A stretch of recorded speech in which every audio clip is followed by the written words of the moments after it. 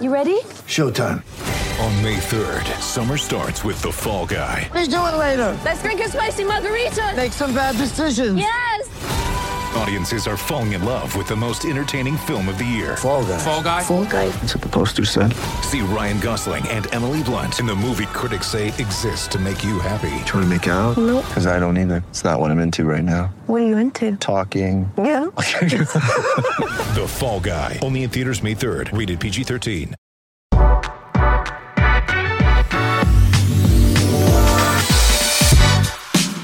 All right, today's episode of the Nick Bob Podcast is coming to you live from the AOI studio, a.k.a. my basement office. Bo, you know what's great? What? Calling college basketball games on Fox. It's great, but you know what's not great? The chairs we have to sit in when we're calling those games. Sometimes your back's bad. You get that kind of swazzy going, if you know what I mean.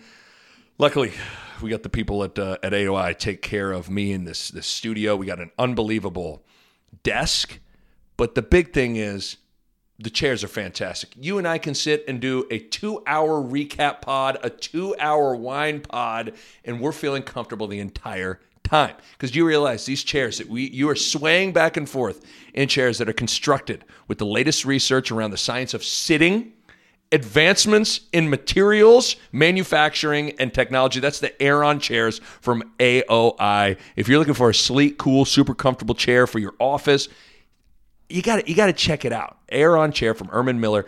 You're like you're big on like a couch, a bed, where you sit. Like, you're very particular. Are your buns happy at this point is what I want to know. Very happy. If I was in an office, like if I worked at an office, yes, this would be the chair you would steal. You'd make sure you had this one, and people would get there early to get the good chair. Maybe that's the research they do. They'd be like, let's do a controlled experiment where we put one Aeron chair in the office and see there's one chair, guys are like, wait till no one's in the office and they're going to wheel that chair over. I bet these are the chairs that everybody wants. These are it. These are the ones. No swazzy. You get the lean back. They're lean and twist. Oh, they're great. God, They are good. You can check them out at AOIcorp.com. That's AOIcorp.com. Or give them a ring, 402-896-5520. That's 896-5520. So you heard his voice. He is Bo Robert Roode, and we have a lot of different things. I mean, we'd probably title this the Christmas Pod because we're going to get into, we have our top 3 Christmas movies.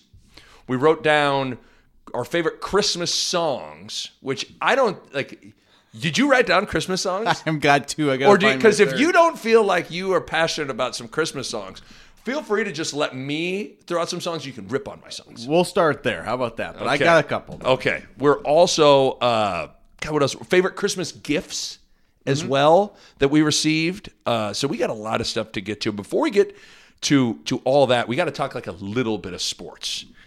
It was funny. So you just you came over and we were talking, and I was like, hey man, did you read Dirk's story on Niles Paul? And you said, oh, yeah. And I think it's worth getting into a little bit because if you haven't checked it out, Dirk Chatelain caught up with Niles Paul, and it sounds like he called Niles Paul to talk about the 2009 Big 12 championship game, and all of a sudden Niles Paul kind of started spilling his guts to how he's doing post-football. Yeah. It was crazy. It was almost as if Niles was truly surprised at himself. I think he even mentioned the article. He said, I can't believe I just said all this. Right. So if you haven't read it, I won't give away too much of the article, but there were some really, really, really interesting quotes. I'm going to give just a Cliff Notes version of a few different things. One of the things was he was getting ready to come home for Thanksgiving, but he couldn't board his dogs. And sometimes those are could you couldn't board your dogs, or you didn't board your dogs for an excuse for you to not go home. Yeah. That, it struck me as the latter. But he wasn't ready to go home. He basically, in the story it says, he said, quote, "What am I supposed to tell them? Oh, I'm battling depression. I'm seeing a therapist. I'm supposed to tell them that? I'm ashamed to tell them that. I'm ashamed where I'm at. I gotta shake this." Goes on to say, people think, oh, you've got it made. You made millions of dollars. You can have any girl you want. You're living the life. How do you tell them that it ain't really the life? I'm fighting some demons. What was interesting, I didn't realize all the injuries that he had when in the story where he's concussions, fractured ankle, had a bad shoulder, I think. I mean, it was a bunch of different things. And he talked about how he was, quote, I was in and out of a dark place just trying to fight to get out. The only thing that kept me sane was getting back on the field. And it's a story that's basically a lot of, I think, former players can relate to, of like when all of a sudden the sport is taken away from you, it's hard. Another quote, he said, quote, it's like, dang, who are you? You've always been known as Niles the football player. He went on to say he's tried boxing, bowling, bike riding. He almost signed up for karate. He's traveled to Vegas to drive race cars. He went to Paris to see the Eiffel Tower and the Mona Lisa. He's really tried to like find something clearly to fill that void that football not being in his life that has kind of left him. He talked about how there are times he's watching football on Sundays and he calls his agent and he's like, oh, I think I want to get back in it. I got the itch. But he said the past 4 months have felt like years. He said, quote, I kind of locked myself away in my house. I don't go out. I don't socialize. As far as working out, I have a gym in my house. I don't really feel the need to leave at this point. I sit on my couch until I fall asleep. I wake up and sit there. It's pitch dark in the room, and I watch TV, and I pass back out. He went on to say that he's tried antidepressants, but they make him feel like, quote, a zombie. He said, quote, I'm still trying to figure myself out. I need to do that before I go home to show face. I ain't never been looked at as weak. Nothing like that. That's the one that stood out to me. Yeah. That line right there. He said, and I feel weak right now. I feel weak. I got to build myself back up. Went on to talk about, North Omaha is an interesting, it's a very tight-knit area that also is a rough area that I think the heroes of that area feel a great weight of responsibility for young kids. And he said, quote, I let the kids down. I know I had an 8-year career. That's great. But I know what I set out to do. I kind of just feel like I quit, and I never been a quitter.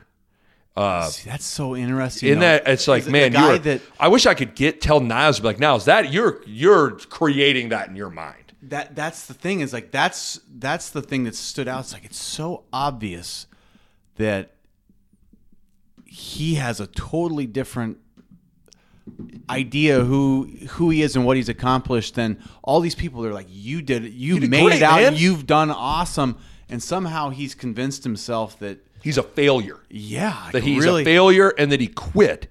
But this is not really unique at all. This is sort of, and I think that's one of the things we just need to talk about is like, you're a former athlete that one day just didn't get to play anymore, mm-hmm. right? And I'd say you're a rarity in that sports broadcasting, you knew you wanted to do that when you were 16 years old. I had, like how he talked about how I've tried this, I've tried boxing, and I've done that. Like, luckily, I had something that like filled that passion for me. And you have been gearing up towards it. But Nick, I am telling you, you are in that world of athletes, you're the minority. You're like the 1% that goes, I kind of know what I want to do, what I'm really good at, and I'm going to be excited to do the rest of my life. The rest of us don't know that. Yeah. And the rest of us usually, it takes time and it takes a lot of soul searching to sort of find that next thing. Yes. And I think that is, because I guarantee you every former player that read that story wasn't surprised by it. And it's not about, that could have been just erase Niles Paul's name, and it could have been anybody. Yeah, they're not surprised about what I think people are surprised it's Niles Paul. Yeah, okay, let me rephrase that. Like, I didn't know the degree, some of the degree of how far he's fallen internally is a little bit surprising, but the spirit of someone struggling with life after their sport is not surprising at all. Yeah, so anybody that's gone through it, I think, can relate to it completely. I think what's surprising is that it's Niles. It's Niles. I figured if there would be one guy that feels good about his career, can go puff his chest out and keep his head held high when he comes back to Omaha or Nebraska, it would be Niles Paul. Yeah, because he really was like more like a hardworking lunch pail professional. Like that's how he earned his keys. So usually those guys are very proud, and it's usually like when they get out, they're out and they're where I think the guys that struggle, the guys that are big time in the spotlight, like the superstar guys, and so I think it was a fascinating article, and I think we were both, it made us think a lot today. Well, because I just know, as much as like you said that I'm rare and that I had something to like turn to, that doesn't mean that I didn't have a hard time giving it up. And the way I would describe it is a part of you dies. Like, I'm talking funeral, headstone. Nick Bahe, the basketball player, died in March of 2008. Like, I know that sounds like that's kind of how it is. And it's because it's basically your life centered around that. And it's really hard when for me, and I know you and I are cut from the same cloth. So like every day that I woke up from when I was about, I don't know, man. 4 or 5? Yeah. Like I'm talking like first, second grade. My prevailing thought was like, how can I make myself a better basketball player today? That was it. So it was the goal every day. It was the prevailing thought every day. And the passion, like that passion. And then all those things subsequently become your identity. That's why Niles said, I was always Niles Paul, the football player. Some people get, you never want to just be totally one-dimensional and all that stuff. But like, you were Bo Ruud, the football player. I was Nick Bahe, the basketball player. He was Niles Paul, the football player. So it's your identity. It's what your life is kind of centered around. And all of a sudden, in like one day, it's just gone. Well, and this is, I've talked to a lot of people about this, and and even, with friends and family and my wife will talk about, when you start talking about passion in life, right? You talk to somebody like, well, this person, they love music and that's their passion. And then so you always say, well, what do you want to do next? And people say, well, what's your passion? And then you go, well, the thing that I was most passionate about, you physically can never do it again. Like you're never allowed to play football. I mean, basketball, you can go play Y ball or rec ball. Yeah, but football is even farther down the road. Like when it ends, you never get to play it again in any form. You can try to coach, you can try to broadcast, but the actual, like the game, the team, like it is never to be played again in any way. And that's the part that it's like if you were a musician, you spent the 10,000 hours to make you the Beatles, and then the next day they go, like you don't get to play an instrument or sing a song ever again. You'd be like, whoa, that's what I do though. Well, yeah, you'd want to say, and not that, like, what if you went to Eric Clapton when he was 32 years old and said, hey, Eric, can't play the guitar anymore and write music and sing? It's just over for you. People aren't buying your albums. You don't get to but you don't get to do it in your spare time either. But good luck finding something else that fills that. You know what I mean? It's hard. Yeah. And it's just, now the thing that I've been lucky is that I felt I had something that like I was equally, like being a college basketball analyst is like I'm almost equally as passionate about that as I was being a basketball player. And I can vouch for that. I've seen it with my own eyes. And there was something like the first game I ever called with a headset on, I was courtside. It was like, this is why I'm here. Like this is literally what I was put on earth to do. Mm-hmm. This is what I love more than anything. And so I've lucked out with that, and I've lucked out that it also happens to be something that is still a part of what I was passionate about.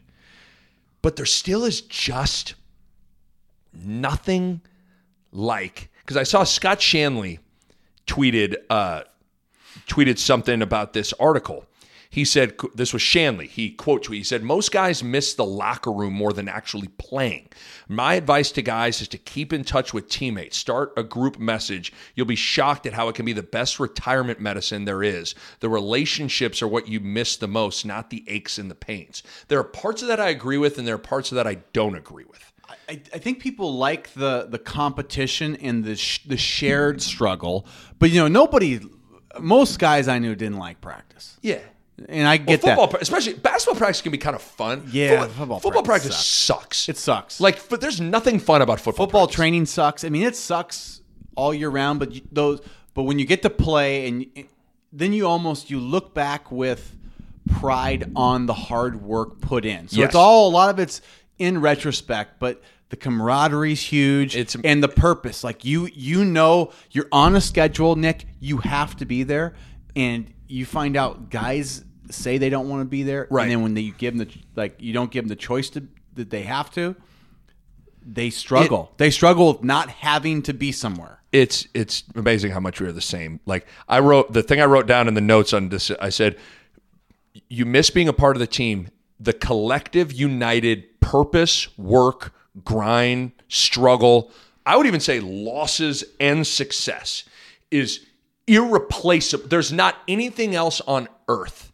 that can replace it. And you can sit there and be like, man, my law firm, man, we are a team. It's like, there's still something about like when you physically have to go like put your hands on, like there's nothing like physically competing. Yeah, you can compete like at 16-20 for years. Those guys were my teammates technically, but it's just like to say those guys were like Funk and Wayne Simeon and Keith Lang, like they're not. It's just different. The only thing more bonding is the next level past sports and competition is truly like warfare in real battle, right? Yeah. The real deal. Like people come together in ways that you can never imagine until it's there. But the step down in the real world, not like war and battle. Different. The ultimate to bring bonding in my mind is like is that competition, like the common purpose together.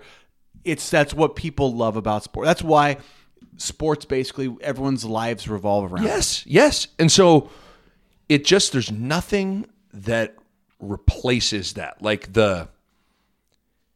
it's so, you see the behind the scenes. You'll see like a winning locker room after a big game. There's nothing like that. You can't bottle that up. You can't recreate it. You can't. Even like the in the moment, make it like you make a great play in a game, and that excitement, that almost like sometimes that like caveman roar.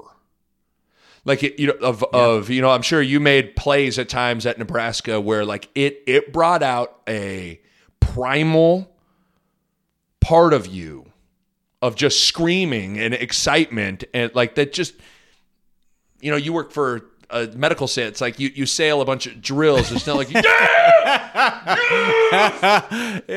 doesn't. It's not like that. No, and there's just nothing that replaces it. So I guess my question to you would be like, if Niles Paul were to listen to this, what do we have? Like, I'm not sure you want to take that. Like, what would you tell Niles? Well, so Niles was a freshman when I was a senior. So, pretty good age gap there, but Niles is a great guy, first of all. But I think sometimes it's good to know that like nobody thinks anything. Nobody's looking down on somebody. No one thinks you failed. Yeah, or quit. Like I view Niles as a success. Nothing but respect and nothing but like he's a guy that you're happy that you're friends with and you're proud of. And so like I think he should. If he hears this, I hope that he understands that like we all think of him as like a great guy who's a great success, and there's nothing in the world to be. Even for 1 second, like he said, I can't show face. Like show face because like you deserve it. Like you deserve to be with your people, with your friends and your family, and like like enjoy your life, man. Like that's what we tell you is like, and there's nothing to be like, there's nothing to hang your head about at this point. Like it ends for us all in the sport, but like, hey, man, like, I mean, in all reality, what I would tell Niles is like, because for the longest time, I can relate to it. Like he probably quantified his self-worth on football. Yeah. And it's like, that's just, it's a thing we've all done, but you just got to like move past that. Yeah. I would tell Niles is like, how many people like really have their career go exactly how they want it to go? Like Brady, Jordan, like in terms of like truthfully, what I set out to do, I did it, and I have no regrets. Or I feel great about like it. Steph Curry's probably exceeded his wildest. Yes. You can't. 95%, 99% of the people that play this game for college, pro, whatever, like the career doesn't necessarily go exactly how they hope it goes. Oh, I mean, Nick, I get drafted by the, my college career didn't go exactly how I wanted to. There's some coaching changes, didn't really get to maybe be in the perfect system for me. But I got drafted by the best team maybe in the history of football, the best coach with linebackers who I had been huge fans of. I was going to go in the locker room, in a linebacker room with Mike Vrabel, Teddy Bruschi, and Junior Seau. I mean, I was blown. And then what happens? Like, things didn't go right. I get hurt, and I lose my chance. Right. After a short time. And then you get behind the 8 ball, and you just never... That to me is like getting, I always say it's like the field of dreams, like Moonlight Graham, right? Yeah. It's like coming this close to your dream and having to take, like that was me. And it's not easy, right? It's not an easy thing to get that close to sort of like what you think is, man, this is it. It doesn't truly get better than this. But, I think the one thing I was really fortunate of, I think the way I grew up with my parents, and especially my dad's experience, was like, I didn't ever buy into that was all I was. I kind of understood like everything's going to feel like a bigger deal than it probably. You're going to feel like people are going to tell you you're a bigger deal than you are. Sure. And I always thought that. Yeah. And that helped me when it ended, because it ends fast. It goes poof, it's over, and you go whoa. And so I kind of was prepared mentally on the part of what I thought other people saw me as. Like I didn't. Yeah. I kind of always knew that wasn't real. Where I think a lot of guys in college, it changes where they believe it, and so that was my only saving grace, was my dad and my mom kind of just like the life they had was made me made me a very. My dad was a first round draft pick in the NFL, so he didn't act like he was a first round draft pick ever for me. He never really talked about his football career that much, and so like it never felt like that. But I kind of knew from there. But not everybody has a dad that has been through it and kind of keeps your mind in the right place, because that helped me a lot. Because this, it's not easy. I don't care who you are. It's hard, man. When it's really over, hard. It's hard. It's really hard. And I could relate to when he talked about wanting to call his agent, and like we've all had moments. Like I always tell the story. There was a point, maybe a year into Schick and Nick, where Schick was going to go interview with ESPN, and in my mind, and he ended up not getting the gig the first time. But in my mind, I was like, if he gets this job, I swear to God, I was in my head, I was like, I'm going to take 6 months, and I'm going to get back in shape, and I'm going to try to play again. I swear to God. I swear to God. I was like, I don't care if I'm playing in I gotta play. Go play in Lithuania. Go play the lowest. I don't care if I'm in the rec center in Mexico City, but that's where I'm playing. Like, so I can relate to being like, I can do it. I can go play again. I can do it. I know I can do it. Because it's the only thing that makes sense a lot of times. Yeah, you're like, that's what am I good at? What do I love? Right. Those two things have to intersect. And you've had it and I've had it. Yes. We've done that. It's just that thing can't go on. Yes. And so that's the problem. And so I think for, like you said, number one, to Niles Paul, not that he would listen to this, but like, everyone thinks you're a roaring success, dude. Yeah. Everyone is really proud of you and really like you held it down for Omaha, for Nebraska. Like you were great. That's number one. And number two, like sometimes I think we have, like when people get depressed, they tend to think that they're the only ones that are feeling like this. And then they feel ashamed. Like again, we just spent 20 minutes like everyone feels like that. Like you're not alone in having a hard time with this. Yeah. Like everyone has a hard time with this. Everyone. And you just, the thing that sucks, and it's like anybody that's ever had their heart broken by a girl, like, the advice is always like, got to give it time. It's not fun, but the reality is there's just no substitute for time. Yeah. To just get like come to grips with it, become at peace with it, and then find something else. It might be a sort of a blessing in this whole thing is it hasn't been that long, and I think this article will bring it to light to him. Like, guess what? I got to make sure I handle this the right way, because a lot of guys, you know what they do?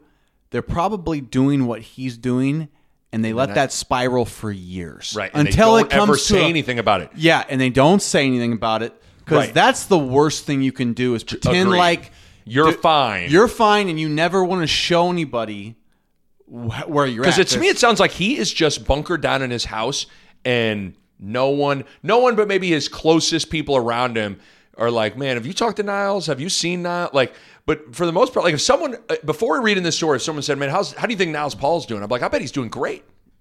Doing awesome. But you don't know what you don't know, and you just kind of assume that people are doing okay. But yeah, the fact that sometimes you got to like say it to put it out in like the universe almost, to like for it to get better. Yeah. And I think that might be the case, and I hope it's the case because Niles is a great guy, and I think it will all work out for me. Just like I say, you just gotta take a little time. But very, very interesting. If you haven't read it, you should read it. And little stuff like, I know we use Twitter at times to troll people and be assholes, but sometimes like some support, send a guy a message, man. Like tweet at him, all that stuff. Like I know that sounds like corny and all that stuff, but like you never know. Like maybe that's what he needs. Like maybe there's like, so maybe use Twitter to actually like be nice to people. Everyone. Okay. Couple other things I want to get into before we get into our Christmas stuff. I'm so excited. I already know you're going to rip one of my movies, and all my songs you're going to rip. Real quick, I know you and I, we really don't talk Creighton basketball that much, but I think it's interesting. So Creighton just they have one more game. Mac scheduled Midland and on December 28th because he wants to have one more. It's too much. He felt like there's going to be too much time in between games before they play Marquette. So they have one more non-conference game, but really their non-conference is over. And Creighton finished 10-2. They don't have a bad loss. Their only losses are to San Diego State, who's undefeated, and if I'm not mistaken, they're number one in the net rankings. Like San Diego State's a really good team. They lost at Michigan, very good team, and beat Oklahoma this week and beat Arizona State. But a lot of people have been looking at these two games to see what it would be like to bring in Denzel Mahoney. Transfers from Southeast Missouri State, averaged 19 a game there. And it's interesting. You can see, like when you watch him play, like you can see it and you can see like, okay, this guy's talented. This guy's really going to help. But the other thing you see is Creighton loses their identity when he's on the floor. The ball doesn't move as well. Like that's how they're built. And so I think, and Coach McDermott even said it after the game, it's like, listen, we're struggling to integrate a guy into like what we do, and I'm confident we're going to get it done. It's going to take a little bit. And the thing you have to remember, this guy hasn't played in a year and a half. He has not played in a real game in a year and a half. On top of that, he's never played in a game with these guys. And these guys have already found a game rhythm having played 10 games without him. So there's like so many things kind of working against him. How long has he practiced with them? A year and a half. So he's had the full year and a half to practice. But here's the thing. And I dealt with this. And I don't know if, because you were like, you never had you were pretty much, other than your first year, you were pretty much always like in the first or second unit. Yeah. In that, like at Kansas, and then when I transferred, when you're always on the scout team, it's weird because you realize when you like the times that I was on scout team, the year I was a redshirt at Creighton and then at Kansas, like you honestly aren't running your stuff very much. No, never. You're basically never running your stuff. So it's like, you can say like he's been in practice, but yeah, like, okay, he's gone through drills, but when they get into 5-on-5 stuff, he's always the next opponent. Yeah. And so, and the other thing within that is scout team can bring about some really weird habits because you're always not being you. You get to be the guy that, like, if you're the gunner, like this guy shoots every time, then you shoot it every time you touch it. And you're or all of a sudden, one week you're a point guard that can't shoot. And then the next week you're a guy that all he does is run off screens and shoot. And then the next week you're a guy that's that will post up smaller guards. And like, and it's just a weird time where every week you're playing like pretend of who another guy is. Basketball's such a game of chemistry in a way that, like, you need to know what your counterpart, let's use me and you, we played together forever. I knew what you were going to do all the time before you had to do it, before you even had to look at me to do it. If I was going to back cut, you knew it. Yeah, or if you needed a screen, I knew your body language, which told me, give me a screen. Right. You know, those are the things that you can't learn until you've played with that person, right? What they look like when they're going to go back there, what, like, all the little passing, defensive, like all those little things, that nooks and crannies that make the difference in a game. He doesn't have that with them, and they don't have it with him. They don't know his little picadillos that you go, I know what that means. Because they've even had, Bo, like there's been a few moments like someone will drive and he'll like cut into where they're driving. You know what I mean? Like things like that. Oh, yeah. That is like the flashing red light, like chemistry not there. Yeah. Alert, chemistry not there. Like, you know, and yeah, that's what it is. You know, like when you're cutting into a guy driving, you're like, oh, whoops. But that's basketball. And that's the beauty of the game. I love, that's like the art part of the game. Yes. That I like is chemistry. You can't necessarily teach it. It has to just sort of, and some guys it comes really natural with, and some guys you can spend 5 years and it's like you never flow with them. Yeah, and it's just like you can manufacture it a little bit, but like some guys it's almost like day one they just like, if they find something. In rare instances, now I have seen times and I have been with guys, I'm sure you have, like there are some times where you have never played with a guy and the second you get on the floor with them, you have like, it's like telepathic, like immediately. That's how it was with Tyron Camby. And even for you, that's how it was with Tyron Camby. Like I had never played with Tyron Camby. For people listening to this guy he's the best passer I've ever seen. He was an all-state kid at Lincoln High. He was our arch rival. Literally, like growing up, he was like always, any tournament, whatever, is like, we're going to play Tyron in the championship game. But he was a guy, the first time I played with him, it was like we had played together for 100 years. And that's the weird thing about basketball.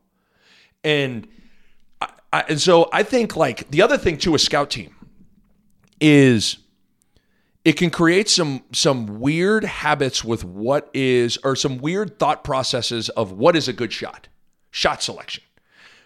You know, because really there are times there's no ramifications to like, you're just trying to give the starters a look.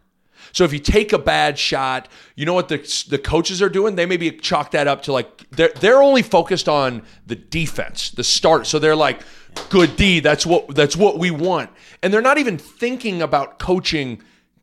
That's a terrible shot, you know? And when basketball's so weird, because then the momentum swings quick, especially like if those, like a bad shot or two leads to fast break points. Like those are the things that like, then all of a sudden your game is thrown. Well, and so, and then never underestimate like he would be doing so much better if he could have started the year with these guys. Like the fact that these guys had played 10 games. So they're in the game rhythm. What I would equate it to is have you ever seen 3 buddies or 4 buddies, maybe you show up late to a party and they're talking and you show up and they're in the middle of a great conversation and it's hard for you to kind of just hop into that conversation, right? You know what I'm saying? Like you're kind of like, okay, what are we talking about? Okay, we're talking about LeBron. Okay, who? Yeah, what LeBron? What is the deal with LeBron? They look at you like, it's what we're, it's like, or they'll be like, did you see that game? It's like, that's what we're talking about, dude. The game, like, did you see his quote of the game? It's like, we went over that 5 minutes ago. Yeah. Like things like that. Like that can be how it is in the middle of a season. Like these guys are in a flow and then all of a sudden you just show up and it's weird. And so I think he is going to help this team. Like this dude is going to help this team. They need to get on, like Mac needs to like, they need to scrimmage both. They just need to there are times like you need to sit down and film with him because there are times where it's like, because I think he averaged 19 a game. He averaged 19 a game on a team that wasn't very good. Yeah. And I think he's an aggressive guy by nature. And I think one of the things he needs to do is realize that like you don't need to hunt shots. Like in Creighton's system, especially with like their guards, like you can just catch and swing it and it'll probably come back to you. Mm-hmm. So I think number one, he just needs to like trust more and then watch film. Like there's one thing, it's always one thing when you're watching film and you're seeing someone else that would be where your position, you go, I see that. But then when it's you on film, it's a different thing. Yeah. So he's got 2 games now to watch film of the moments where like, this is when you need to, this needs to be a sprint out ball screen. This needs to be a 2-foot jump stop kick. This needs to be a time you just swing it. And film will help them, but then they just need to get on the practice floor and just like play. Yeah, that seems to me like just like until you've scrimmaged where you're with those guys. Yes. You get to be in the top 5, like you're scrimmaging versus the scout team with like your guys enough where then that stuff just starts becoming more comfortable. And so I think there's no doubt because like, dude, I make it sound like he had the other day, he had 14 points in the first half. He had 14 points in the first half, but Creighton was totally disjointed and they didn't play well in large part because he was on the floor and the ball wasn't moving. You know what I'm saying? So he was scoring, but they were playing bad. So it was like it was weird. It was like he kept them in the game, but he was also the reason they were kind of like struggling. Does that make sense? That does make sense. And so for the Jays fans that are listening, like you see the ability that he has. It's just going to take time for him to get flowing with these dudes, and it'll come. But this has been a fascinating thing to watch just because I was like, because I underestimated. I was like, oh, he'll fit in right away. And I'm like, and then it kind of was a little clunky. And then I started thinking about scout team and really think about basketball chemistry and all that. But so it'll come. Real quick, before we get to the Christmas stuff. Nebraska, Fred Hoiberg's squad, not going to have too merry of a Christmas because they lost another home game to North Dakota. They give up 2 offensive rebounds late, and then they let a guy drive and they foul him, and he makes 1 of 2 free throws with 7 seconds left to win the game. So it's like it's Christmas. They already have home losses to UC Riverside, Southern Utah, and North Dakota, and they went to overtime with Southern University at home. So it's been a rocky year for these guys. Yeah, it's crazy that they played their 2 best games against the 2 best opponents. Yeah, it doesn't make it's weird. It maybe tells you this team kind of they play to their opponent or maybe even worse. Well, what I think, I had someone ask me yesterday, they're like, what happened with Nebraska? And I'm like, it's hard to explain. Nebraska has a hard time sustaining the focus, the energy, the effort, and the execution on defense. Yeah. And I think it all starts there. But I think a lot of that stems from, in my opinion, when you don't have upperclassmen that have been in the program that can like set that standard. Yeah. It's hard. There's no one, like you you probably, who was a backer that when your brother. Yeah. You could just go, I'm just going to, whatever Barrett does, that's what I'm going to do. Right? You know? And then you became that for a young, like then someone, when they were a freshman or something, they're like, I'm just going to do whatever Bo does. Yeah. And they don't have that. They don't have anyone that has a bunch of experience, and most importantly, experience within this coaching staff. So I think that's why you see these wild swings of. There are probably quite a few guys that, you know, in a solid program wouldn't even be playing. No, hell no. And so then you got young guys who probably shouldn't be playing. So you don't just have like crazy talent that sort of cleans up the undisciplined, lack of focus, like all those things. Like, we're not quite good enough to be that unfocused, Right. and that undisciplined, which leads to a lot of really bad losses. And you know how it is. Like, you think you were locked in and smart and playing hard in high school. And when you go up a level, it's just totally different. Totally different. Yeah. And if you don't have a standard, like I could see Aaron Miles defend and be like, oh, okay, that's how you guard the ball. You help someone and recover, like, and talk, like, oh, that's how you do it. Like, and I would have thought like, oh, I know what I'm doing. But you sometimes you have to see your teammate do it. Do it right, and you think, well, they're the best, so they, you know, and they'll set the standard. Yes. And then the standard has to be followed. Otherwise, you just by default know, like, oh, I'm in trouble if I don't I'm not do going to that. play. Yeah. Like, you have to play that hard and with that kind of focus. And so, I mean, they have their shortcomings offensively with size and shooting inconsistencies at times. But, like, I just think everything's... But their worst games are against the worst teams. Yes. And they've lost 3 I mean, again, really think about bad it. losses. UC Riverside, Southern Utah, and North Dakota came into PBA and beat them. Should never happen. It should never. But a lot of that is just like, it's on them not understanding how to be consistent and what that looks like. But yeah, it's going to start to get real. I have their game on BTN against Texas A&M Corpus Christi before then. Big Ten play really gets rocking because they've had 2 so far. But they're like, they've showed signs like of what it can be. But how many games do they win this year? I mean, how many conference wins? How many conference wins? Because they're they're 1-1 right now, and they're going to play 20 conference games. I mean, can they win 6 conference games? Oh no. Oh no. I don't think so. I mean, I would love to be wrong. Yeah. But I don't. Oh, I'm amazed they've won 1 and almost beat Indiana. The fact they got 1, I mean, they get Northwestern. They play Northwestern twice. Northwestern's not very good. They do play Rutgers twice. Rutgers having a better year, but they're still Rutgers. I think they can get to. Like, if they get to 4 or 5 wins, like I'd be like, if they got to 6, I'm like, wow, Fred Hoiberg, hell of a job. Yeah, what's encouraging is like those performances against Purdue and Indiana show you that. All right, like the team's capable. If things are going their way, they can get some wins. So it's not just one of those teams where, like, there's nothing they can do. That's the thing I was going to say. I'm glad you brought that up. Like, it's not that they can't defend. Like, there have been moments where there's a difference between not being capable and you just haven't done it. Yes. They are capable. Now, they're always going to have shortcomings because they're small and they don't have a rim protector and they're going to have to double the post and, that are just, they are what they are.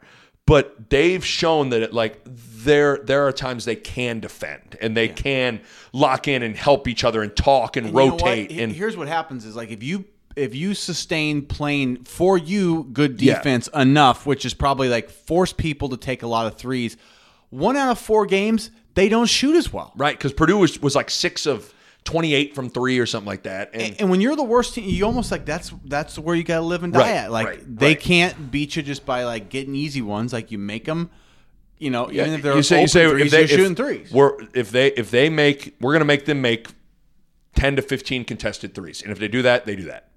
But yeah, you just can't have the games like they played against Creighton where it's like, there's so little focus and discipline and effort on the Yes. defensive end where like they don't even have a chance to their offense didn't even matter. Like they didn't even have a chance. No, and that's the thing to even tied into the Denzel Mahoney Creighton thing. It's like that's where chemistry, like there's a real thing about chemistry and trust of like when adversity strikes, that's where that stuff matters. Yeah. And so they're still working on that stuff, but certainly a frustrating home game, a home loss once again for Nebraska. Okay, are you ready?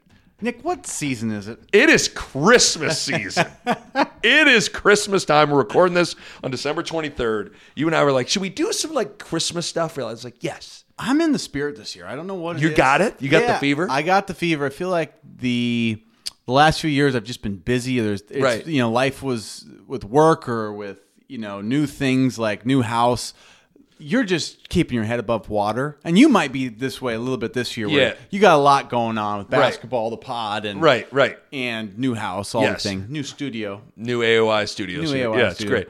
But I feel like this year I'm settled.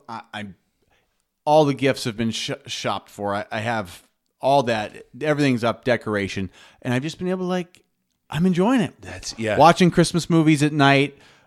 We even did drove around looking at Christmas lights. I mean, we're doing it this year. I like. See, this is good. This is good. So then, I want to start with Christmas movies.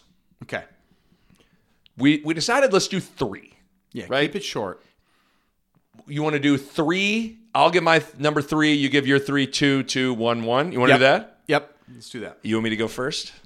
Are you go ready? first. Are you ready? I think you're going to be stunned. I have a feeling we're going to I wanted to preface this. Like, because I got into a debate with my cousin Scott about this. Like, are we separating? I don't think it would alter it, but like, is Frosty the Snowman and the Grinch are those like almost like TV shows, like TV specials, or do you consider those movies? Well, there's a Grinch movie. There's a Grinch with Jim Carrey that was like. If you say the half-hour Grinch, I'll give you that. Okay, because I maybe would have put that in there, but I'm not. It's not. That doesn't screw up my I would have list. accepted it. Okay.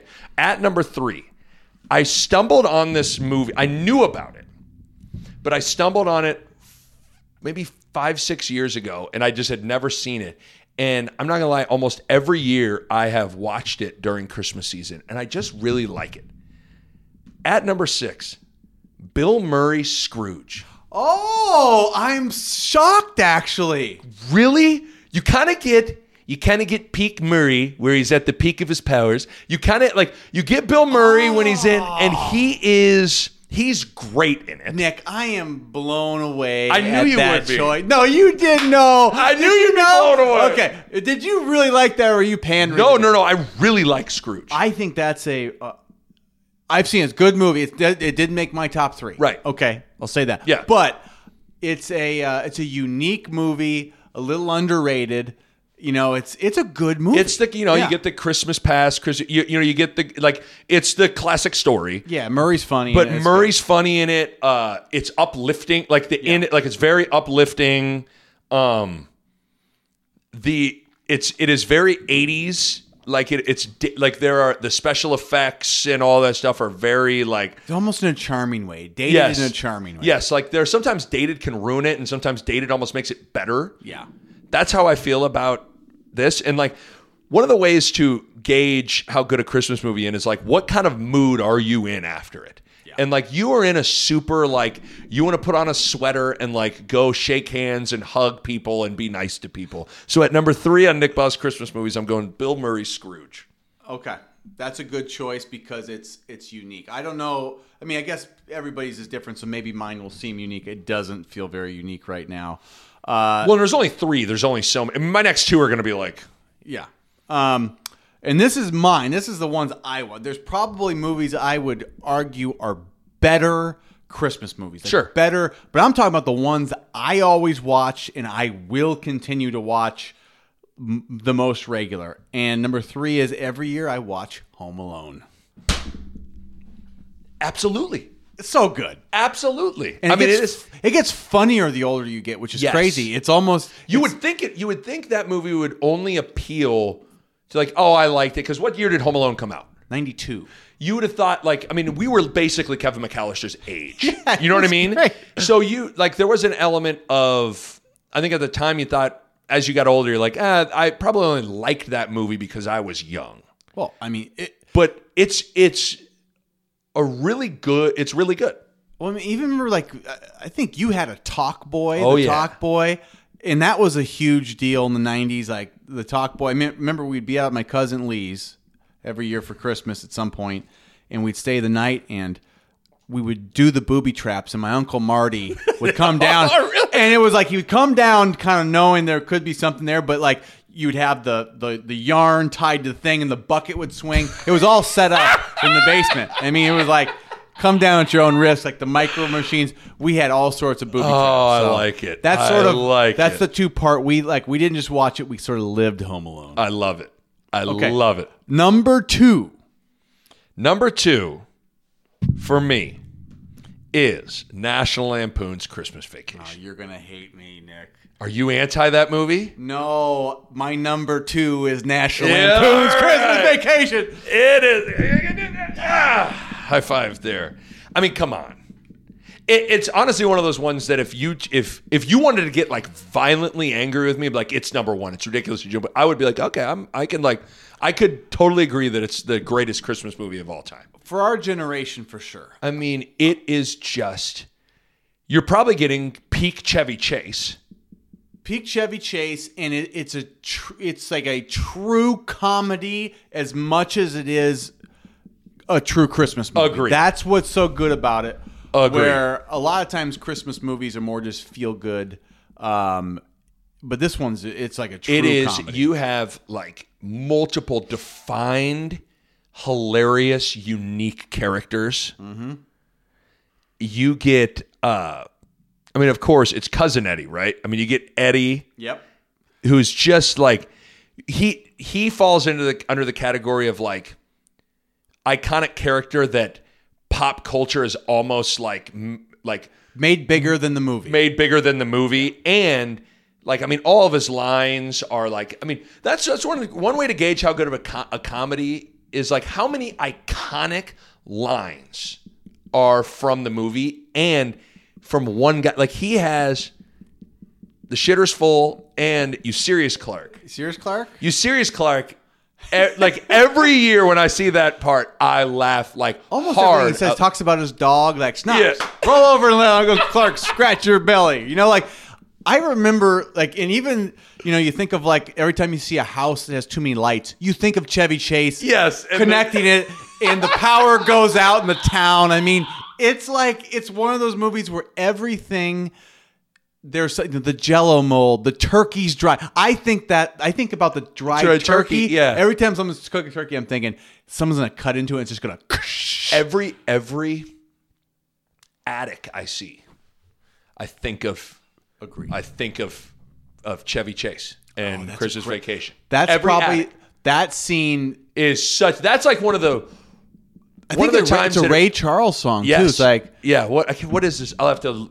I can't remember what song it is, but it's the perfect song. oh God, it's And it's like he's stuck up there and he's just got old videos to watch, and he really like it is like a touching moment. because Clark is he's one of those guys. He loves nostalgia. He wants to be like Right. the family man. That's Right. what those movies are all about. The guy that does the family stuff as good as anybody, and it's just like that's the touching part of it. And then it's Yeah. like him losing. It's hilarious. Right. Yeah, when he and then his everything with his work and his Christmas bonus and all that stuff is funny. But one underrated the hot girl? the hot girl scene where And Russ comes up, he goes, "Can't see the line, can you, Russ?" And he's like, "Nope." She showed him the thong line. who would in a department store? I mean, that girl basically shows her entire left cheek. I mean, Nick, as a Or young, right- as a young man, Oh, did you were she like- keep you up at night? File save as cheek. And then even when the grandpa is sleeping and he's got like the bikini poster, girl yeah. poster and he's like happy. And then the brother and sister having to sleep together and they're just like, the sister's just pissed. It's just great. Like there's so many different like family dynamics about that movie that just are fantastic. The underrated part, I think, too, is the great family dynamics between the two family. Like, right. The grandpas and the grandmas are great. Just sleeping and snoring and it's just that getting the Christmas tree when he lets it out and it's like it goes everywhere. A little sappy.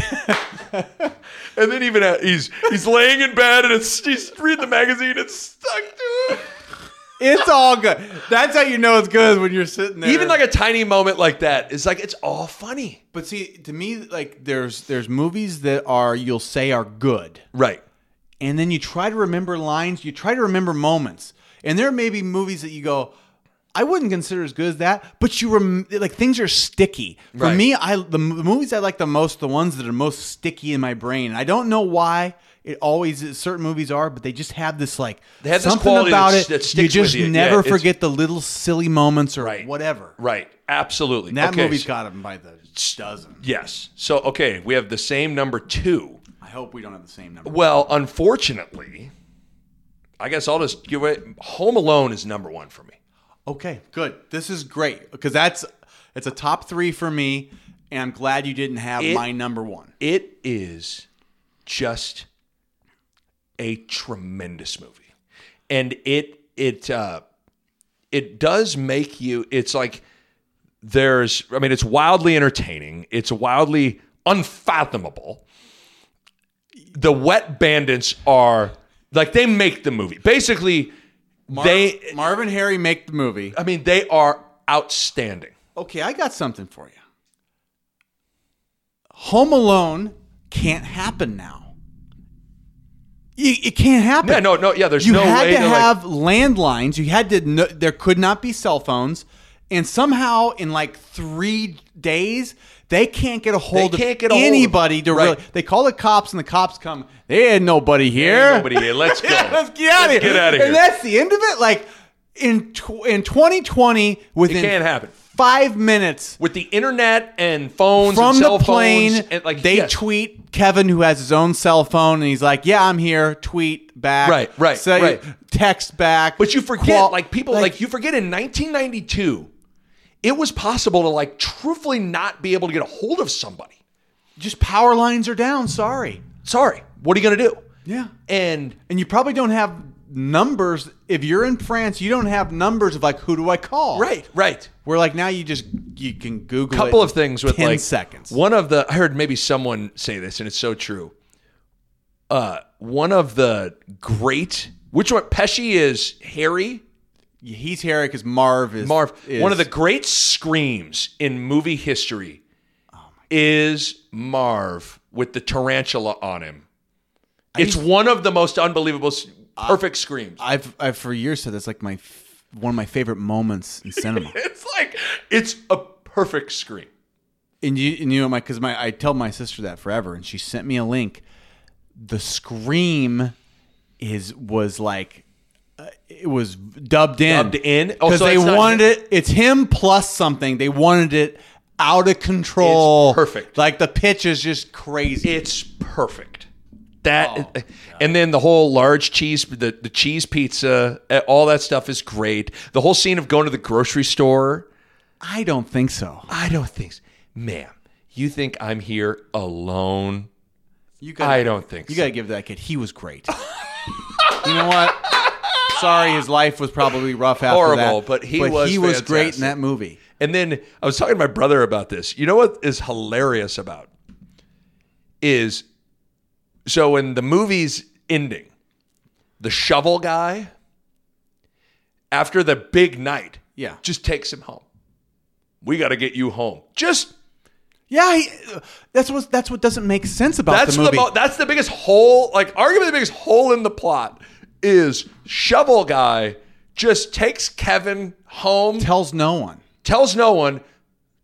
Lets him sleep in the house, all about, again, an 8-year-old. Maybe Shovel Guy actually killed someone And needed to get out of Dodge. he didn't want to be around when the cops came for the Wet Bandit. So I think Shovel Guy, you know, when they say he was putting bodies into the Buzz garbage was can. like, he takes the bones from his victims and He shovels them on the sidewalk. You can relate to everyone. Like I had a cousin, my cousin Ian. That's something he would have done. Make up some story to spook out the little kids, and like it's just great. But like Shovel Guy took Kevin home, dropped him off, and said, "Hey man, crazy night. I'll see you later. All right, have a good time, kid. All right, Merry Christmas." I mean, he And, wasn't like 10. He was like 5 or 6, wasn't he? I mean, he was way too young to just go home. Yeah, he was a little dude. So I mean, And then the scene, I mean, when Kevin's mom makes it home, even John Candy, random John Candy.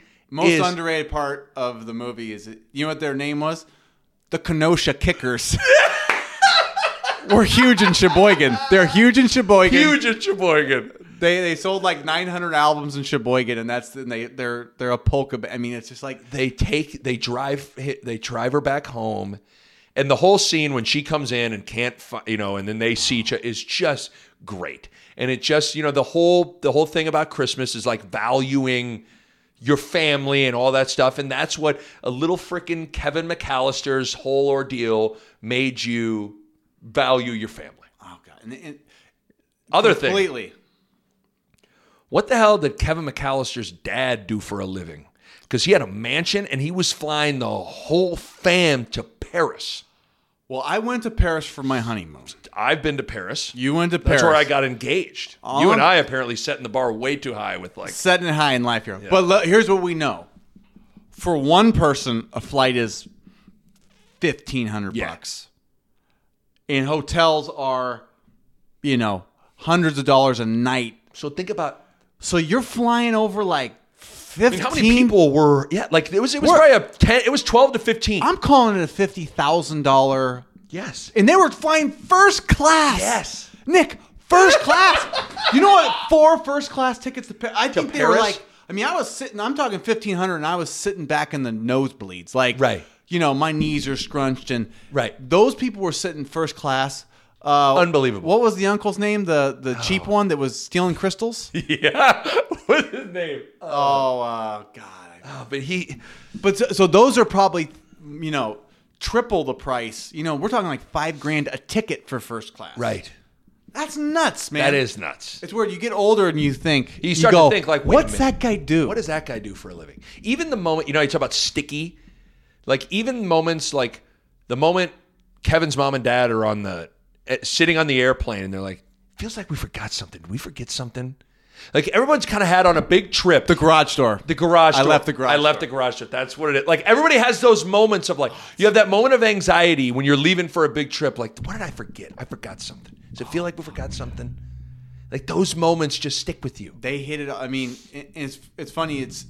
John Hughes produced. I was just going to say the music is tremendous. And John Hughes, in all his movies, these 80s movies he did, and this one in the early 90s, he's a Chicago guy, and he does everything in Chicago. Right. And I think the house is perfect. Yes. Every block, room, every and then I remember thinking like, I wish I could someday have a bedroom like Kevin McAllister's parents. Like it Yes. just looked cozy. Like, Yes. like I don't know what it was. Everything made me think about Christmas. Like just the house, the whole thing. And it was cool that it was cool when Kevin, as a young kid, like he put up Christmas decorations, even as like a young kid. Like but I'm glad I wrote down the music. The music in the movie is outstanding. It's outstanding. It is. It's outstanding.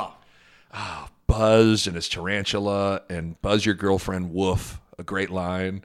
It's so good. I mean, and the thing is, I think I learned this somewhere, but I think the movie that they watch is called Angels with Filthy Souls or something. Oh yeah, and it's like leave it on the doorstep and get the and hell it's out a of made here. up movie. Like they shot it for that. Oh, really? That's not a real movie? No, they shot it for the movie, so it's like snakes. It's me, Snake. He's like, leave it on the doorstep and get the hell out. I'm gonna give you to the count of 10 to get you. Ugly. No good. Yellow. He's off my property. 1, 2, 10. It's great. That's so good. And like when you realize that that's not a real. That's amazing. I didn't know that was. They did it for, and it's like, oh my god, that's brilliant. Okay, well, that was a deep dive on Home Alone. Your number one. I thought Christmas Vacation would be number one for you. So what's funny when it comes to Christmas, those two that we just discussed, they both made our list. You must not be a Christmas Story guy because I am definitely. So Christmas Story is number one. Number one, the most Christmassy movie that there is a Christmas Story. I had a conversation with someone with my fam. We had a Baugh family get together last night, like my cousins, all this stuff. You know what is unfortunate? I'm not so sure Christmas Story wouldn't have been number one. I think the marathon on TBS has hurt it for me. Would you ever watch it not during that time though? I mean, like, but like during Christmas Vacation and Home Alone, it's not. I think it's just the marathon thing of it. I don't know why. It's made it so like it's. Yeah, I can understand need like a break from it.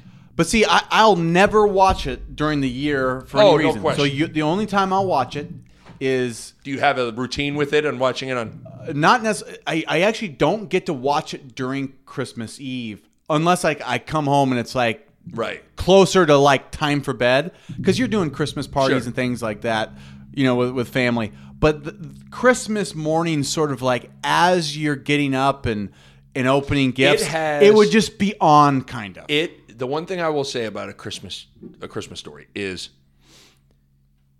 it just if you close your eyes and just picture Ralphie and picture his mom, like you instantly feels like Christmas. Like your body is it's like overflowed with Christmas. And the scene of him going down the slide at the store is great. The scene where even he licking the pole.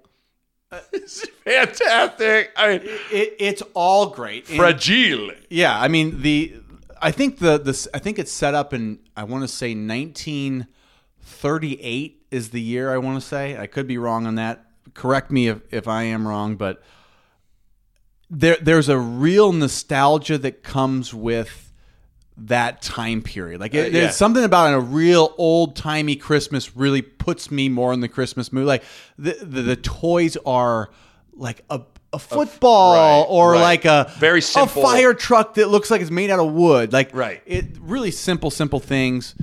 And I think just the whole like the way it's shot, the way it's all set up, it really just it throws me into like the old fashioned Christmas spirit. Now it's the narrator. Yeah, he's great. I mean, that voice is. Because is that the same narrator from Wonder Years? No, because you know who's the Wonder Years narrator? Who? Daniel Stern, who was Marv. You're kidding me. Good. That is a good connection. That's just a connection that just happened there. But the narrator is like there's some people and some things that are casted or set like he is perfect. Without the narrator, that movie's not probably a third of as good. It might not work even close to the way it works. And it's weird how certain movies have a narrator and don't. Like the narrator is needed, and the voice and the line, everything about the narrator is perfect in that movie. That's a great point because I didn't even think about that, but you know, it lets Ralphie just like do what he's acting without talking. And it's better to have the internal dialogue come from that because he's voice. Remembering. Remember the narrator's remembering. So it's in a moment of like remembrance rather than just like just watching it happen. But I think the older you get, the dad in it gets so much funnier every year you get older. You know, he goes down the basement to fix things, and it's like the words come in like, you know, and then the mom's just like, she's always trying to sort of do her sly things to like, you know, she doesn't like the lamp. He's so proud of the lamp. Loves the lamp. The lamp is his treasure. The lamp is an iconic, like that lamp. You see that lamp anywhere, and it's correlated with that movie. People on the block over from us, we looked in the window last night. They have it? They have the lamp up. That's a great That tells you, like, it struck a chord. It really did. And the mom is so sweet, you know, like she feels like a real mom. Yeah, you know what I mean? Oh yeah, she has a sweetness to her, but Yes. like she's still putting soap in his mouth, Right. But she doesn't really tell on him, Right. She she says Ralphie had a fight, but then she knows distract Dad with, well, how about the Bears game? Or she Right, says it, and he right. goes, oh yeah, the dad. Even the fight scene is the noises that, like everything about it was like you forget, like when you get in little tussles as a kid, like they captured the noise of a kid fight perfect. because it's like a pig squeal. It's like, Yeah, it's like and you forget that when you're a kid and you get into a fight, you almost are instantly crying, even if you're the one that's winning the fight. yeah, that happened. You know what I mean? yeah. Like, and so all those little things, they just hit it out of the park. It's funny now that with Netflix and I got cable, and it's like Hallmark has 50 movies and Netflix has 50 movies, Right. And I don't even really try to watch those movies, but the ones that come on, it's like they just don't. They just don't deliver in the same kind of way. It doesn't. These movies we're talking about to a T. They hit it so far out of the park with like just somehow connecting to your soul. Totally. It's so nice. It's a good. I like your like it's sticky. Like all those Christmas Vacation, Home Alone, A Christmas Story just have sticky moments Yeah. that just don't leave you. That's it. Like the good ones are sticky. Oh, that's Now, good. I would do, if we can do honorable mentions, this one I didn't grow up watching, but everybody swears by it. My wife's family watches It's a Wonderful Life. I've never seen It's a Wonderful Life. I don't know why. Is that I every never time did. a bell rings, an angel gets its wings? Yeah. Yeah. And that's the only place I knew it from. But that's iconic. That's like Yeah. a very, that's it's the moon. Yeah. It's Jimmy's store. And, throw a lasso around the moon. Like that's that movie. Right. And it's for 1946. Yeah. It's still really good. It's really good. God, if I had to give an honorable mention, I like Elf. I don't love Elf. Because I don't know if it gets me in the spirit like that. I mean, hell, I'd throw like Home Alone 2 in there. Like I enjoyed Home Alone 2 is not as good as Home Alone 1, but because Home Alone 2 is the talk boy. Yeah, it's Talk Boy and it's New York City. That's its own You charm. get and then the Grinch, the TV show, the original Grinch. Yeah. That's would classic. be up there for me. That's classic. We got to be forgetting something. Christmas movies. This makes for a good pod, huh? Well, I we mean, gotta I'm use not our like brain here. Family Stone. Like my wife loves Family Stone. had to- I'm I not. had to That's watch not. that. That's not for me. A Christmas Carol, The Polar Express. I enjoyed The Polar Express. Not sure if you've seen that. Miracle on 34th Street. Not bad. Those ones don't get me near as excited as Right. the other ones. I think then we're hitting. I think we've hit on Four Christmases is like. those are more new comedies, but they don't do what the other ones do. I feel like the other ones are just I swear Vince Vaughn and Jon Favreau for a couple years were like, do you know how much money we make off Christmas movies? Let's just make one every. They made like 3 years in a row. Vince Vaughn made a Christmas movie. Oh, I'm looking at the Scrooge poster, and it's so good. Really good. I think that we I think we got it. Pretty Okay. good list. That's I'll pretty give you good. that. That was a fun discussion. Okay. Christmas songs. We'll hammer through these. I wrote down Just 5. Give me yours. Okay. The first one I wrote down, I'm not even sure if you've heard it, but have you ever heard Christmas Time in Hollis, Queens by Run DMC? This was good. I've heard it. Yeah. That song's great. Nick, that is not that Merry much of a Christmas and Happy New Year! Nick, you can't tell me that's the Christmas spirit you're looking It's for. Christmas time in Hollis, Queens. Nick! Mom's cooking chicken in collard green. Come on. Nick, come on, I wrote it man. down at 5. Okay? We're talking about all time. Okay, as long as it's 5. Christmas Time in Hollis, Queens. Santa Claus is Coming to Town by Michael Jackson, or is it the Jackson 5? That'd be Jackson 5. I bet. Jackson 5. That's my favorite rendition of Santa Claus is Coming to Town. Okay. Yeah. Jingle Bell Rock would be number 3. That's a solid choice. Yeah, I'd say that's a solid choice. Number 2, who's saying Have Yourself a Merry Little Christmas? It's the song that's playing when the Wet Bandits get put in the police car and driven up. Have yourself. I don't know who merry actually little sings Christmas. That's a hell of a song. That's a good one. And then I'm not so sure my favorite Christmas song is in "Rockin' Around the Christmas Tree." I like Rocking Around the Christmas Tree. It's the scene. It's going to show you how much Home Alone. The reason, like all these are like, that's the scene when he gets the Michael Jordan poster on the train. That's the song Kevin's playing in his house. I have it on my Spotify Christmas party playlist. It's a hell of a song. Yeah. I got two for you. These were the only two I really wrote down that stand out as like ones I love.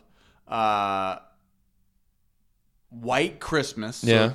So we're going to have 3 songs from Home Alone like dum, da, dum, I'm dreaming of a white bum, bum. Yeah, that's yes. I'll give you that. That's That a good one's unbelievable to me. And then a song by Donny Hathaway called This Christmas. one. Has it got some soul in it? A little bit. But it's Really? that one to go, this Christmas, fireside is blazing bright. Oh, okay. Yeah. I love that song. Yes. It's a great Christmas song. I've been really into that the last few years, so that's a good one. So those are the two The one I came with forgot. Let It Snow is a good song. There's a bunch. I mean, And my then brother used to like the sleigh ride song as a kid. He'd like, Really? no,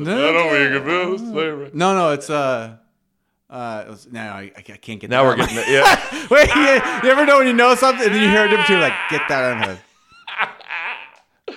So something rather with me. Oh yeah. Don't know it's perfect weather for Barrett liked that song. Loved it. Interesting. Yeah, Interesting. loved pull that for song. Barrett. So Barrett loved that. So I always think of that because Barrett loved it so much. I'm not gonna have Mariah Carey. All I want for Christmas is you. Even though that's a good song. I see that one. I thought was for sure in your list. I mean, it's a good song. I feel like that got almost Christmas Story to me, where it's like I've heard it too many times. Like it's just. Yeah, I'll give you that. But that's fantastic. What else? We got every Christmas song. Those are the good. Frosty the Snowman, Rudolph. No, I don't like those ones. Those ones are trash. trash. He called it trash. They're not trash. I shouldn't say trash. Picturing you going to like a kindergarten, be like, man, Frosty the Snowman, that's trash. That's terrible. Okay, to wrap it up, because we are at an hour 15, my friend. That's our mark. Top 3 favorite Christmas gifts you've ever gotten. We'll go. We'll do it like we did with the movies, going 3, 3, 2, 2, 1, 1. It goes to show you how all of the gifts I got were all gifts that I received. Basically, the oldest I ever was. Like all these happened from like 11 and younger, pretty much, because that's like peak Christmas. That is peak Christmas. I think I could do a better job with your gifts than mine. I think you got. I had some memorable, great gifts. I had some good gifts, but Yeah, I don't really know if I would say that. Okay, I'll give what would be number 1 for you. I think would be number 1 for you. To me, it is when you had the you had the ping pong, also mini pool table. I don't think that was Christmas. Oh, was it not? I figured it was Christmas. My parents. I loved My parents going would to- once a year they'd go to Kansas City and then they'd come back and that would be they'd have They'd some have, like, some weird present? Easter present for us, and we had the mini ping pong mini. Pool. Yeah, it was a multi-purpose That makes my list for all time, but that wasn't Christmas. Okay, so here we go. So should I go first? You go first. Yours are I know 2 of them. See, actually, yeah, 2 of them you'll have, I would think. But number 3 I wrote down just because I remember how it's when my brother and I got Sega Genesis. There you go, right there. Is that That was one of the 2. I know the other one for sure. Though. That Christmas, we were so pumped. And remember how we had a TV in our kitchen, and where we first set up Sega was in the kitchen. So I'll always remember the first time I ever played Sega was with my brother in the kitchen. We played Sonic and all that stuff. I was over, I think, the next day. Oh yeah, I was like, I called this you. is Sonic. I was like, Oh, so good. So number 3 for me is getting Sega. So on that note, you sparked a memory of mine. It's a little different. me and my brother each got Sega Game Gear. Yeah. And the Game Gear, we played those for years. Those Did you have were Joe great. Montana football? Joe Montana football, and it was like Sonic Joe Montana football. Yeah, a couple. you were big into Game Gear. Game Gear was great. Yes. What other game? There was another game that was good on it, though. Oh, I forget. But I remember Joe Montana's football was the one I feel like you played the most on that. Yeah. So at 2, I think I would put the. I thought you had the same thing that happened, but one year, my brother and I came down to an empty Christmas. Like there was nothing around the fireplace where usually things were at. We were like, what's going on?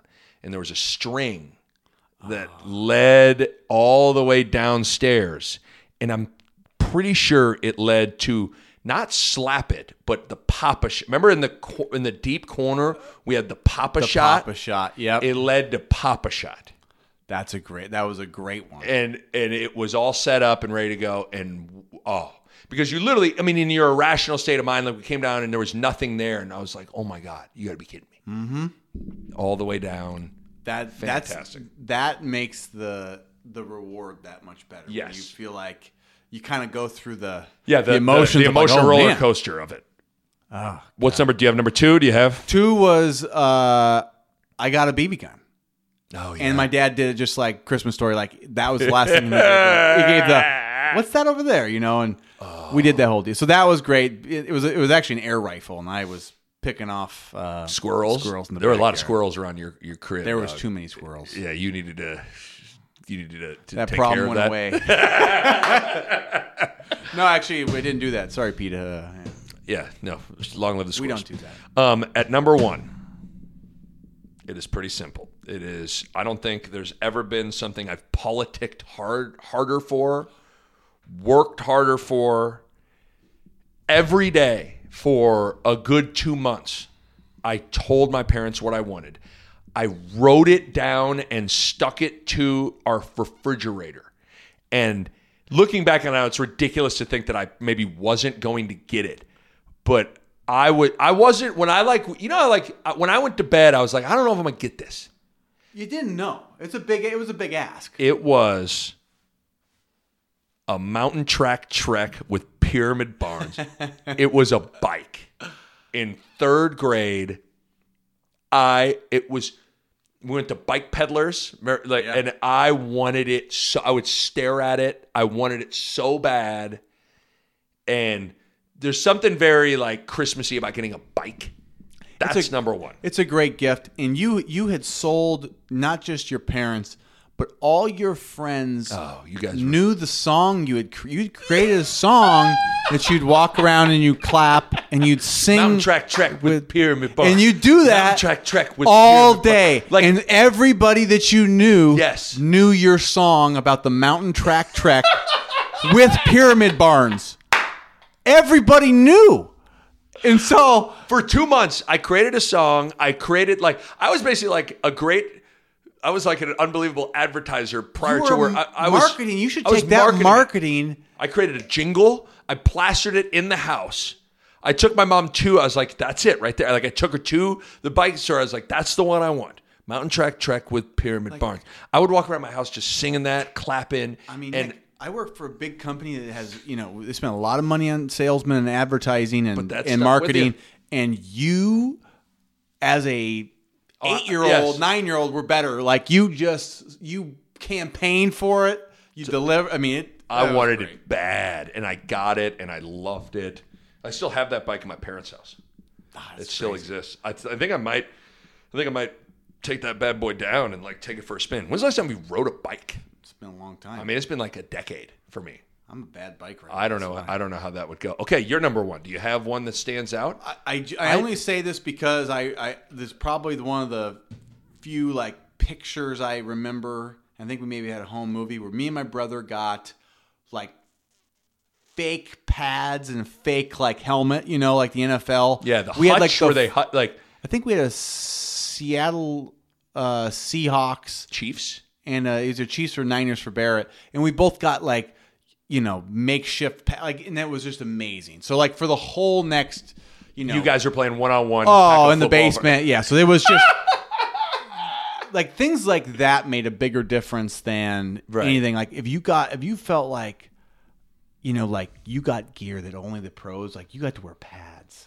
Yeah, and we weren't but 5-6 years. I mean, you were small, so like, and those helmets were like plastic, terrible. But you were like, well, you were ramming people. You'd knock heads a little bit. But, that's a good one though, because it was like part of it is, and I think I thought you were going to put the slap it hoop. That's right, but I can't remember if the slap it was if there was the string that led to slap it or the Papa Shot. What I remember, but my favorite toy of all, and it's hard to call it toy, like my mini basketball hoop, it was called a slap it. Was it was my favorite childhood thing. I mean, that's all we did. Like I played on that mini hoop. I remember you and your brother, like when you got it. So that's why I was going to say, like, I know your list, and I thought that was your list. See, I can't remember if the string led to that. I thought that and I remember you and your brother, like, you got it, and I somehow, like, I talked to you, and you guys had been playing for like 24 straight hours. Like games would go to we'd play to 100. You'd play 101 to 100. Which I mean, it seems insane to do, but you guys would do that all the time. But remember, the beauty of slap it was it had a score. You like when it wasn't like it was like remember if you scored, you slapped it, and that gave you points. It was the backboard. Was a great gift. Oh. I thought that may have been your best. I forgot about the mountain trek until you said it. That's just like the most Christmas thing I remember. Like, because I remember the reason that was because that's what I asked for. Like, that's what I wanted more than anything, and I asked for it. Yeah, you went for that. But the slap it was, that was a hell of a gift. Tell you what, all this talk, movies, got gifts, me pumped even more. Talking Christmas, I'm ready. I think I'm ready. I am too. Now I need to. I have not watched Christmas. I watched like 20 minutes of Christmas Vacation the other day, but I have not watched Home Alone. I've not watched Christmas Vacation. I've not watched Scrooge, and I've not watched. But and A Christmas Story. I'm gonna make it a point to watch all 4 over the course of the next couple of days. Yeah, 3 days. I mean, it's Christmas Eve tomorrow. We're recording this on the afternoon of December 23rd. It's 3:00 in the afternoon right now. You got Maeve. Any gifts? Oh yeah, she is. She's had. She's had one thing she's wanted. She wants they're called crying babies, and they're exactly what you think they would be. They're babies that just cry, and she wants that. And that's what she wants. Look at how much she is cheesing with her picture with Santa.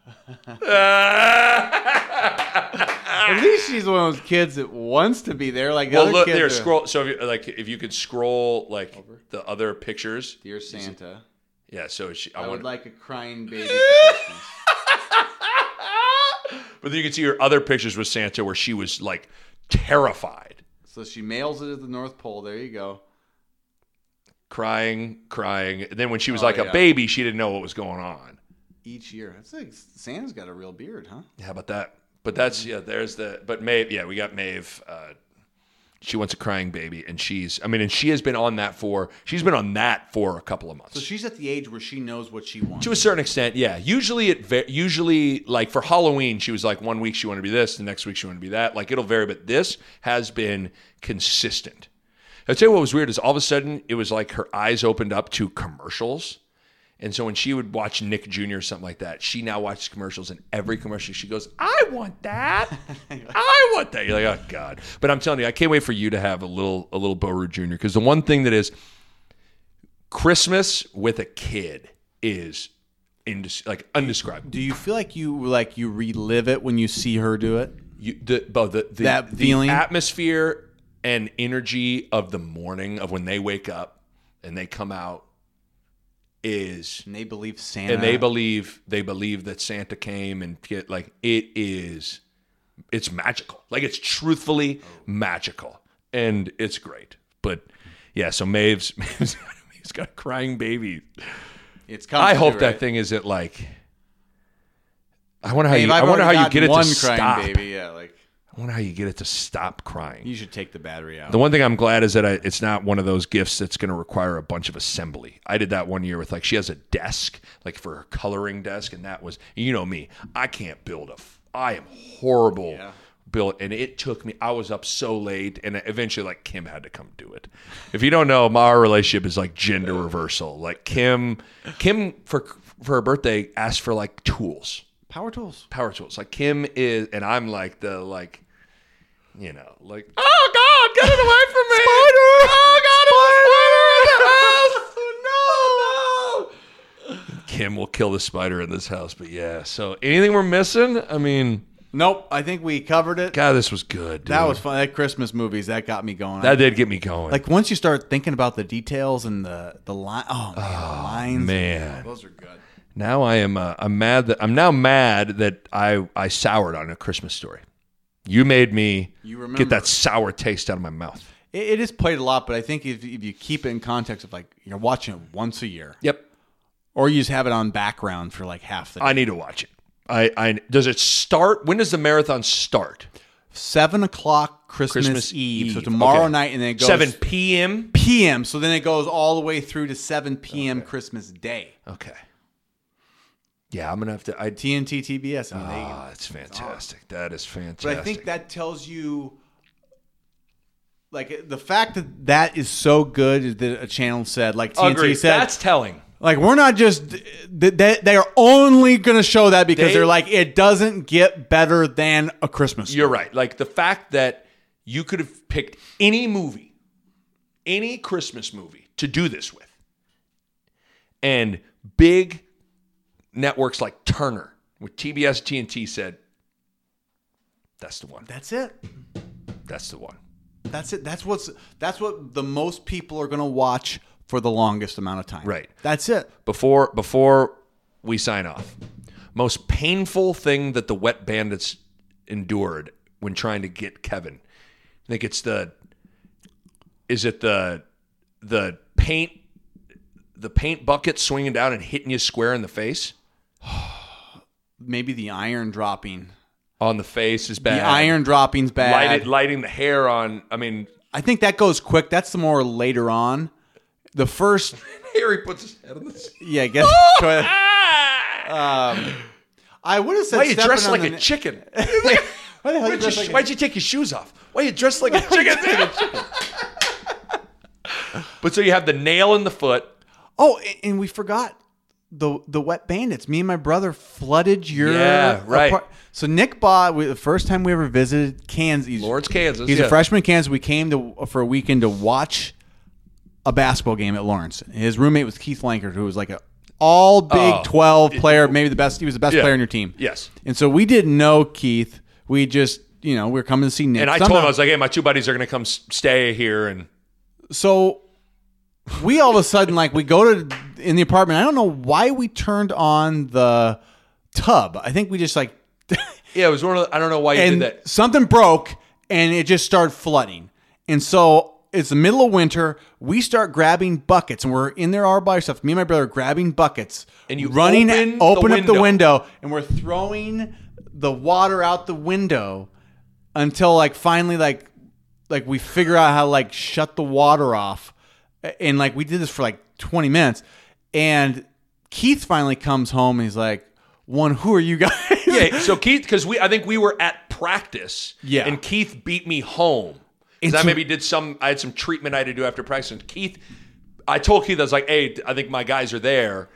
But Keith probably walked in and you guys are dumping water. And then as this ended, like the window was cracked, cracked open at like a 45 and we could pour this stuff out.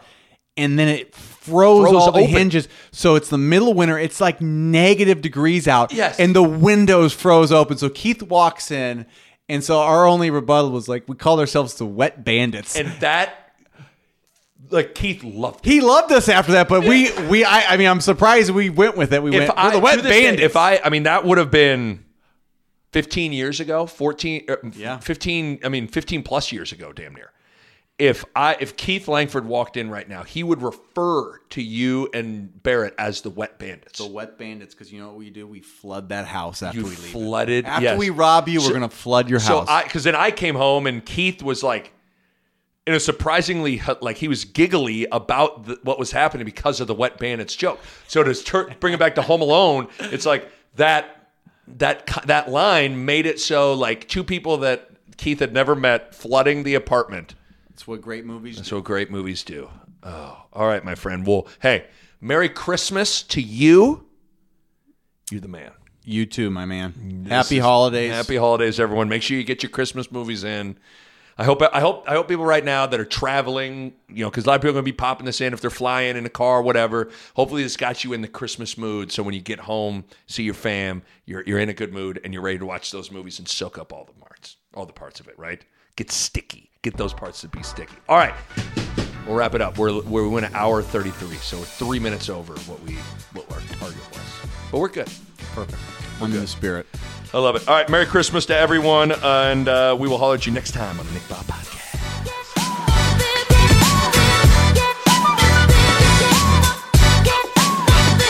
A Parkville Media Production.